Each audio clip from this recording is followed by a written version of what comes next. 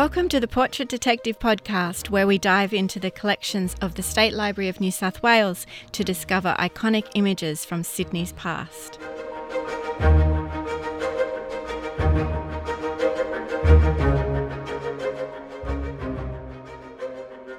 Hi everyone, I'm Cassie Gilmartin, editor of portraitdetective.com.au. I'm here with Margot Riley, curator at the State Library of New South Wales, co-founder of Portrait Detective, and an expert in fashion history and photography.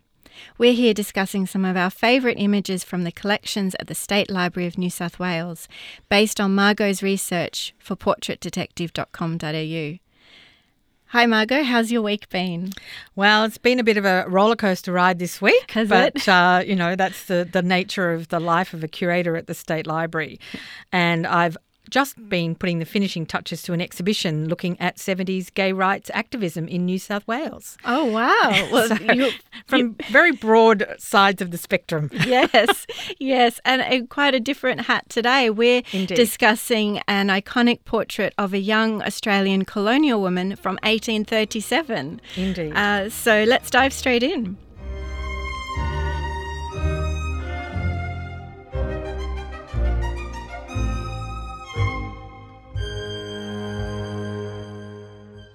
So today in our podcast, we're meeting a woman by the name of Mary Ellen Betts, who lived in New South Wales in the 1830s. The image we're looking at is thought to be a self-portrait of Mary Ellen, painted in 1837. And for everyone listening, you can see the image we're discussing by tapping the link on your phone at the bottom of the podcast homepage or visiting portraitdetective.com.au/podcast. Margot, when we were chatting about what images to include in this podcast series, we both gravitated to this potential self-portrait by Mary Ellen, a selfie, if you will. And she's looking very poised and studious, isn't she? Why is this image iconic to you? Well, I think for anybody who's familiar with the iconography, I suppose, of the early 19th century, that late Georgian, early Victorian era, captured in documentaries, and there was this real perception of the epitome of womanhood, what women should be aspiring to. Women, of course, at this stage mostly didn't work if they would marry and they would create a home for their families. So there was this ideal of domesticity, the angel in the household, and the image or the illusion or the aspiring to refinement and accomplishment, feminine accomplishment. I think a term that we're probably familiar with if you've read any Austen. Yes. They're always listing the accomplishments. Yes. And, what are the characteristics of the accomplished woman? She was very accomplished. That was Indeed. a phrase you that hear you read. endlessly. So I think that was really an ambition for women of a certain class in Europe and also in colonial Australia.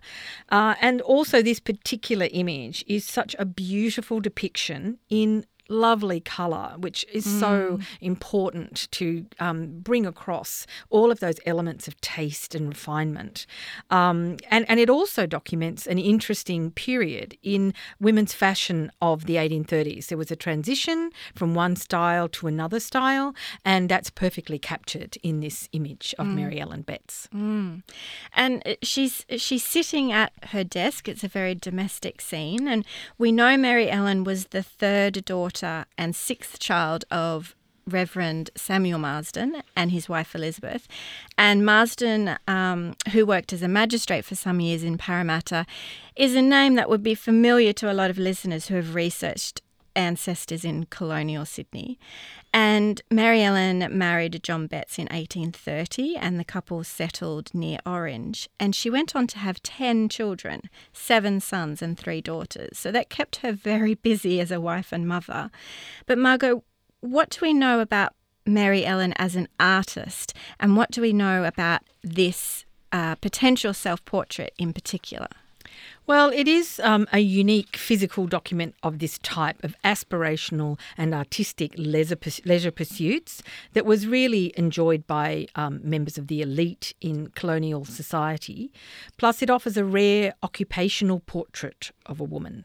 Mm-hmm. So what I mean by that is it shows her as an artist in the practice, in the business of creating an artwork. So even though she is an amateur artist, she has chosen to record, we believe, herself in the practice of being an artist. So she's, that's her aspiration to be seen that way. It's a fantastic window into her and what she was doing at the time, and it's in situ, isn't it? Well, we think so. Again, there's so much that one has to.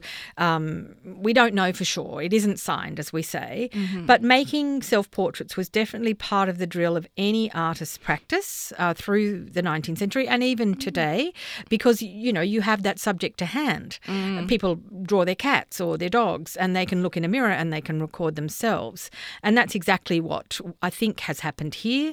And it is quite naive in its rendering and in the portrayal, which indicates there's a lack of formal life drawing training for Mary Ellen. And that's also quite appropriate for an amateur at this time, especially a woman, because a woman would not be, you wouldn't find a woman being able to sit in on a life drawing class. It would be way too shocking. There'd be no training for her. Well, it just wouldn't be appropriate. She couldn't go to art school, and she would do still life and botanical art. That was totally appropriate. But to be drawing the body, even if she went to drawing classes in Sydney, it's unlikely that she would have studied portraiture. It was really just not considered the bag. It was really more artistic, decorative art that they would be studying.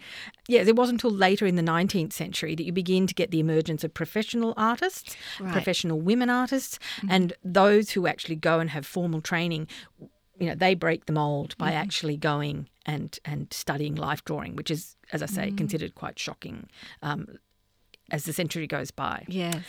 But added to that, the story of Mary Ellen is the fact that her elder sister, who had been born when the Marstons were en route to Australia, so had been here quite early in the days of the colony, when there wouldn't have been appropriate education for a girl of this class. So she was actually sent back to England at the age of 6 to her grandmother and her aunt, who supervised her education, the appropriate education for a minister's daughter.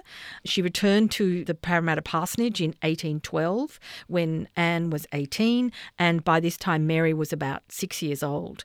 So you can imagine in the running of that household that Anne, recently returned, would have probably taken on the education of the younger children, certainly the girls, and she would have shared that English education and the accomplishments that she had learned there with her grandmother and her aunt, with her sisters. And I'm pretty sure that is probably how Mary Ellen would have gained her artistic training. And we know for a fact that Anne was an amateur artist. There's documentation of her writing, telling people about that she's painted views and sending some of these examples back to England. They survive in collections in England. So we do have that proven sort of background.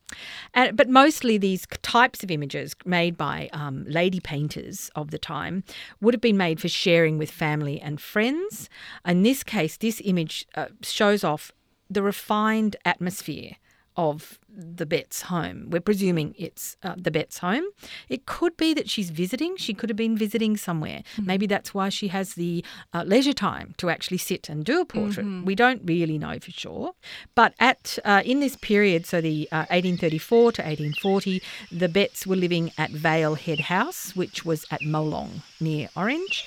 So the whole image that you see in front of you actually reflects Mary Ellen's social position in the colony. Flower painting was a suitable, refined pastime for an educated woman of her class.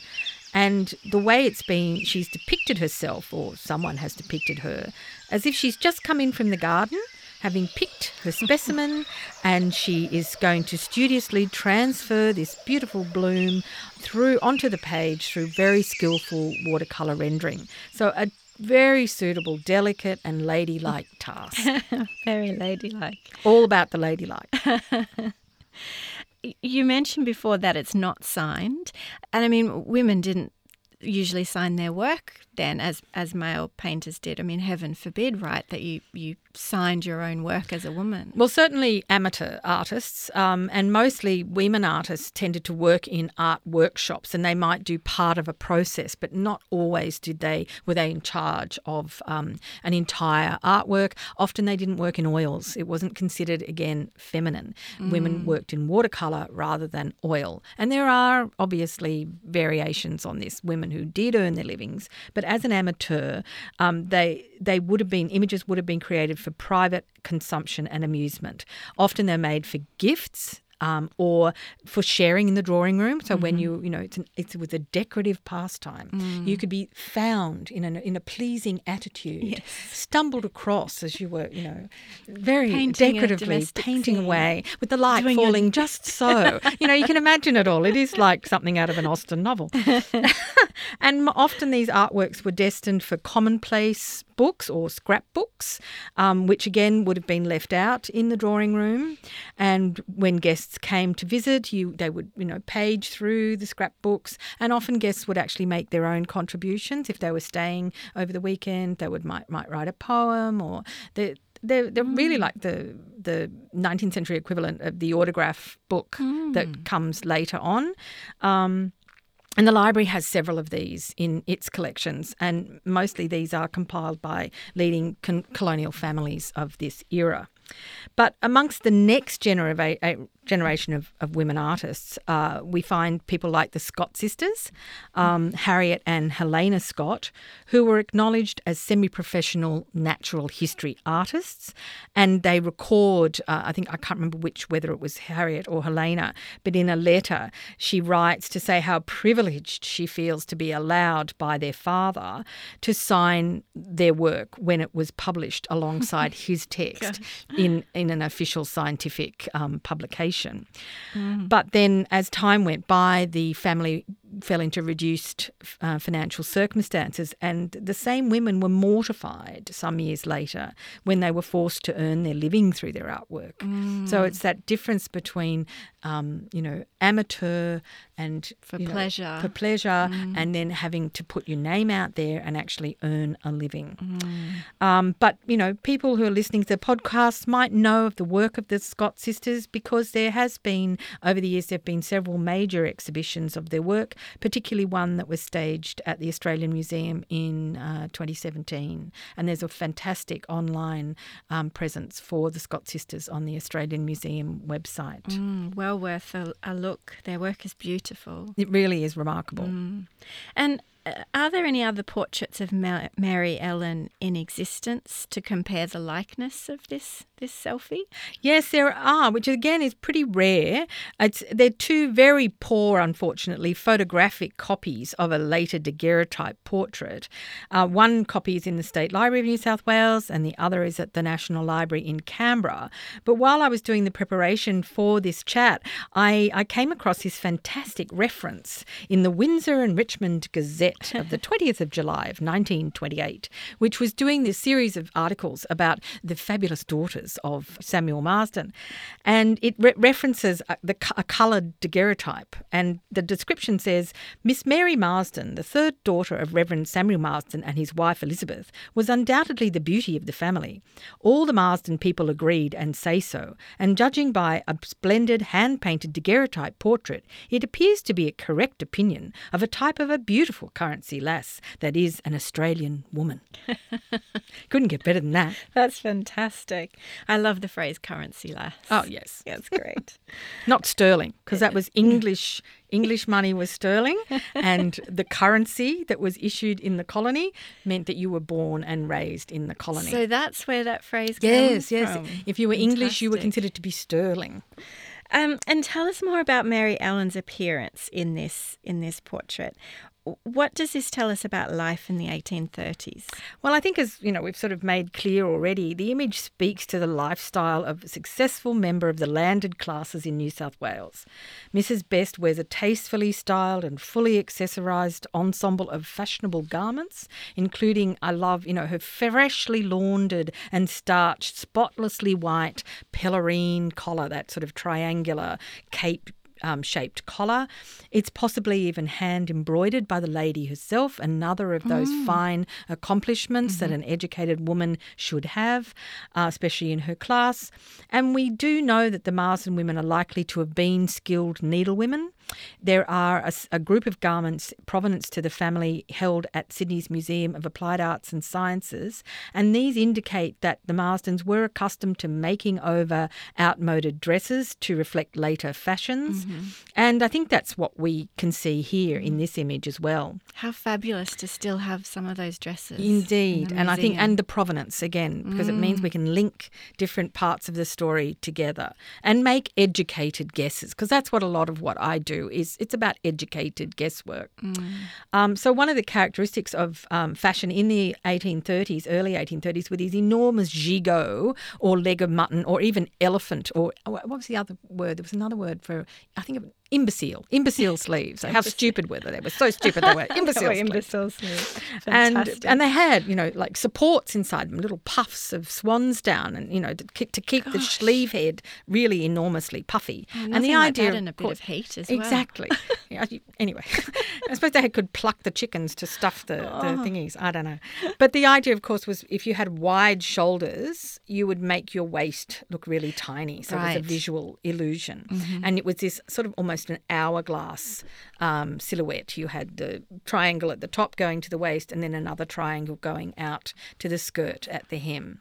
But in the middle of the 1830s, the silhouette changed and it became more Gothic. It was, and it was this sort of more of a drooping singular triangle. So the idea was that the shoulders became narrower and all the fullness moved down the sleeve. So you get this sort of, it's just a more of a, it's hard to sort of describe, but it was known as a Gothic and a romantic kind of a style, softer than the sort of great big puffy sleeves. And so the way that women accommodated this change, because again, like fashion today, it happened quite rapidly. All of a sudden the sleeve collapsed and you get the fashion plates arriving and all of a sudden, big sleeves are out and nothing can date your frock was the big sleeves. So if you were a skilled needlewoman, you could just take the sleeves out. And you had all this extra fabric, and what they did was they would just gather the head of the shoulder and put that back into the seam and move all of the fullness down the length of the arm. And that's what we're seeing in this image. Right. So the sleeve heads are hidden underneath the cape collar, giving you that triangle shape, and then the fullness. She's created these gorgeous little pagoda-shaped puffs on either side of the elbow, and then this sort of soft, kind of drooply, wrinkly kind of softness down to the wrist, and that all, highly useful, really clever restyling of the gown. And I think the fabric was always one of the most expensive things about dresses in this era. They took a lot of material. Material was hard to get. This, I think, it's like a soft gauzy fabric, this one. It's probably Chinese, and the green is definitely a very popular and fashionable colour for the era. So I think she's made a really good use of remodelling because those pagoda shapes actually reflect the colour as well. And so the whole thing remains very fashionable. And another detail is the shirred bodice. That actually gave you lots of potential to expand. So if she was having children and she might have had to change the shape of her dress to accommodate her changing physical shape. This could be done with just removing some of the cords out of that shirred bodice. You could actually change the fullness of the bodice. And then the other element about this image that I think is really interesting, she's not wearing an indoor cap. Now, married women at this time usually wore a little white cap when they were inside. And then, of course, the moment you stepped outside, you'd put your bonnet on over the top. And here we see she has long ribbons, reddish pink ribbons sort of tying down, which to me suggests that she's dropped her bonnet behind her back. She's just come inside from the garden, having picked her specimen and, desperate to get it documented before it wilts. But then, why doesn't she have an indoor bonnet? perhaps she wants to show off her very carefully styled hair. You know, if it is a private image for herself, for her to record her appearance, and probably the most flatteringly and successful way she wants to, she's discarded or left off her indoor bonnet. So.